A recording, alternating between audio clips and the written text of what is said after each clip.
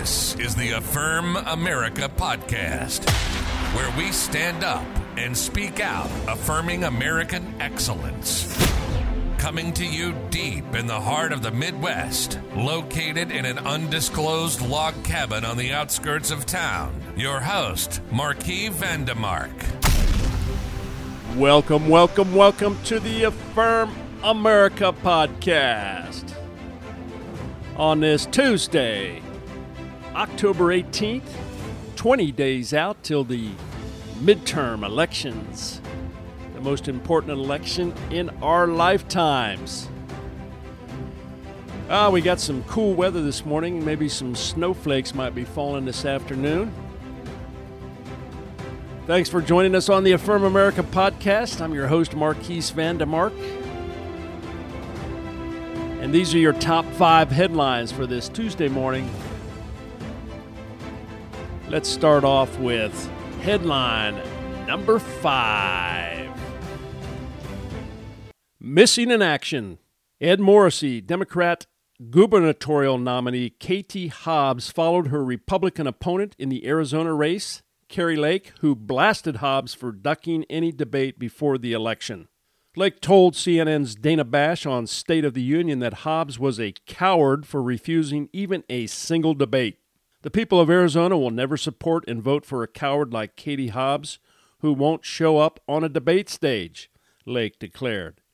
She's single-handedly destroying a 20-year tradition of gubernatorial debates because of her cowardice. Immediately afterward, Hobbs appeared and Bash pressed her on both the debate question and on what limits she would support on abortion. And on both points, Hobbs proved Lake correct on cowardice. RNC Research: why is Arizona Democrat Katie Hobbs afraid to debate Kari Lake? Well, listen, Kari Lake has a really good shot at winning the governor's race down there in Arizona. She's very clear. She's fearless. She's not a coward. She's very clear on her message. She knows exactly what's important for Arizona: the border, taxes, getting rid of indoctrination in public schools. Katie Hobbs is just a far-left liberal, and she's afraid she can't stand up for the record of the Biden administration.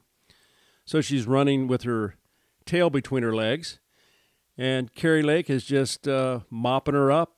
So you're looking at the potential of the next governor in Arizona. I think she'll be a great governor. She knows how to work the media after spending her career as a journalist in the state of Arizona. And she's taking Trump's lead. She watched the master at work, and she's patterned her speech, patterned her message after the America First doctrine. All right, headline number 4. Education, the sleeper issue of woke-centered midterms. Hugh Hewitt: parents of school-age children will be a big part of the red wave that I and many others see building in the midterms.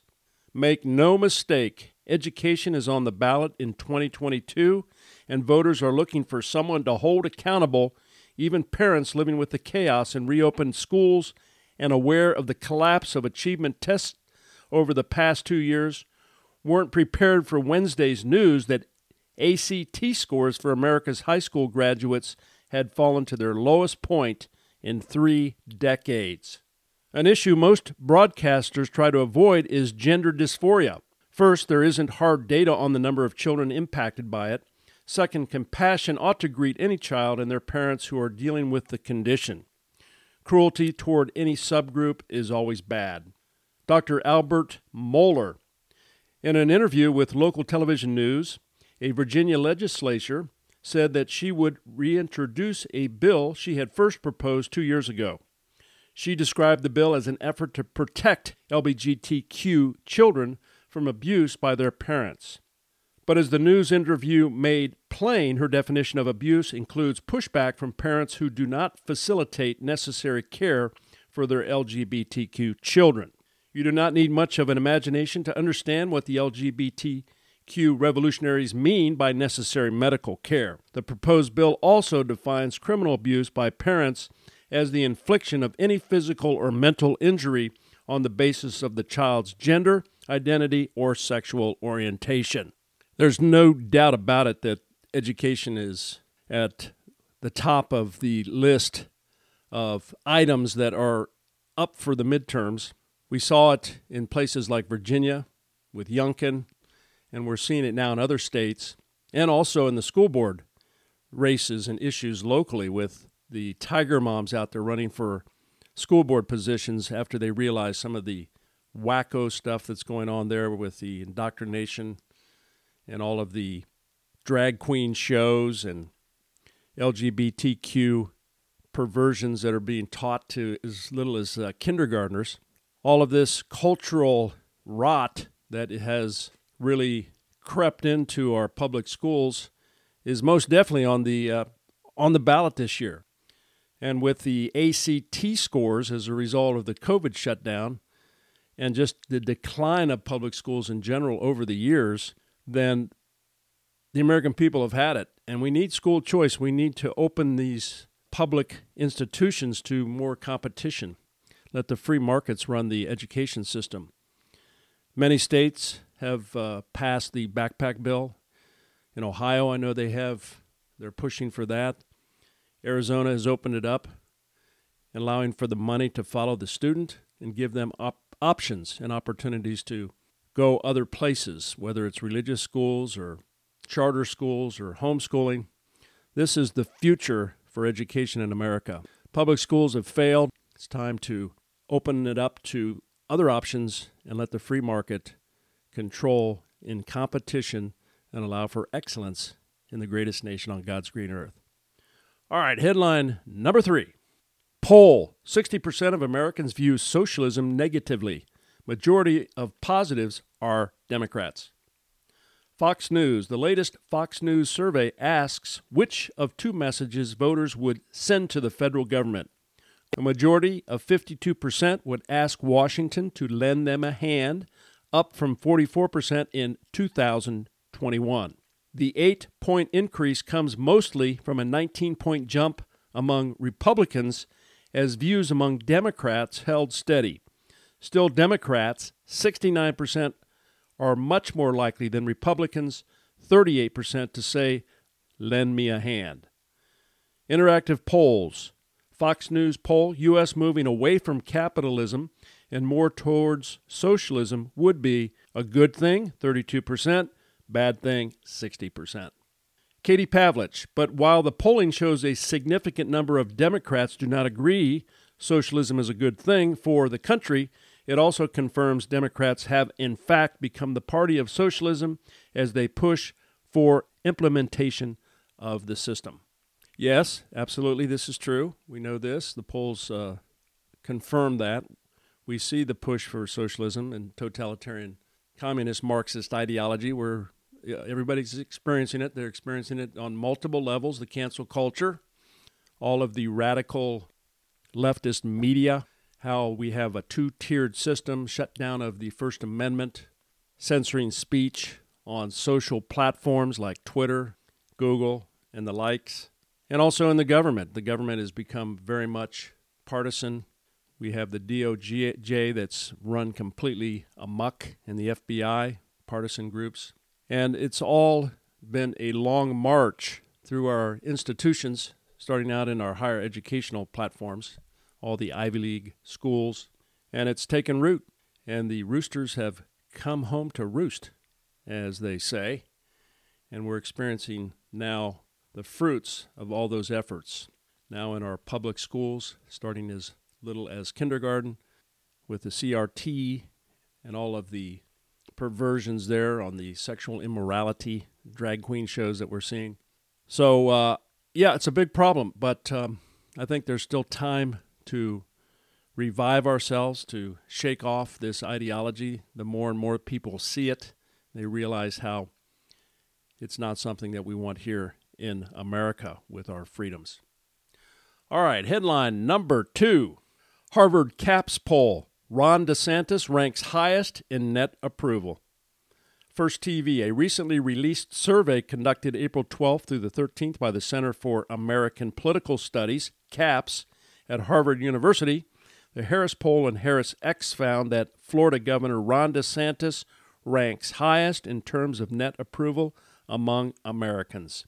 DeSantis is considered a top presidential candidate for the GOP in 2024 and the future of the Republican Party. From the Free Telegraph, Florida Governor Ron DeSantis has the highest net approval rating among all American politicians, according to a mainstream poll. Well, that's no doubt about that. Yeah, Ron DeSantis is an excellent governor. I've heard him on the stump. He's very clear, very unafraid, confident. His policies have really excelled Florida. People are flooding that state because they love the freedoms that they have down there. I've been there a couple times since he's been governor, and it's a breath of fresh air to be in a state where you feel freedom, you don't feel restricted, like in some states, especially Democratic-run states like California and New York, where you got homeless people on the streets, Washington, D.C. Things are much different in Florida than other states, and it reflects the leadership there. And Governor DeSantis is most definitely a presidential candidate in 2024, and he is most definitely the future for the Republican Party. All right, headline number 1, 401ks, pension plans take massive hit. From the Daily Mail, inflation has taken an average of 25%, at least $2.1 trillion off the 401ks of American workers, despite President Joe Biden's insistence Sunday that the economy is strong as hell. The analysis was done by conservative economists Stephen Moore and E.J. Antoni, who said that the balance of Americans' 401ks will ruin your whole day, week, and month. They argued that over the past 20 months, the average American family has lost nearly $6,000 in purchasing power due to the rise in prices over wages. The average American's 401k plans have lost a colossal $34,000 in value, more than 25% of where it was a year ago, to a total of $2.1 trillion in losses. Representative Andy Biggs, the average American 401k has plummeted by $34,000 this year under Biden, but he doesn't care. He just keeps munching on his ice cream cones.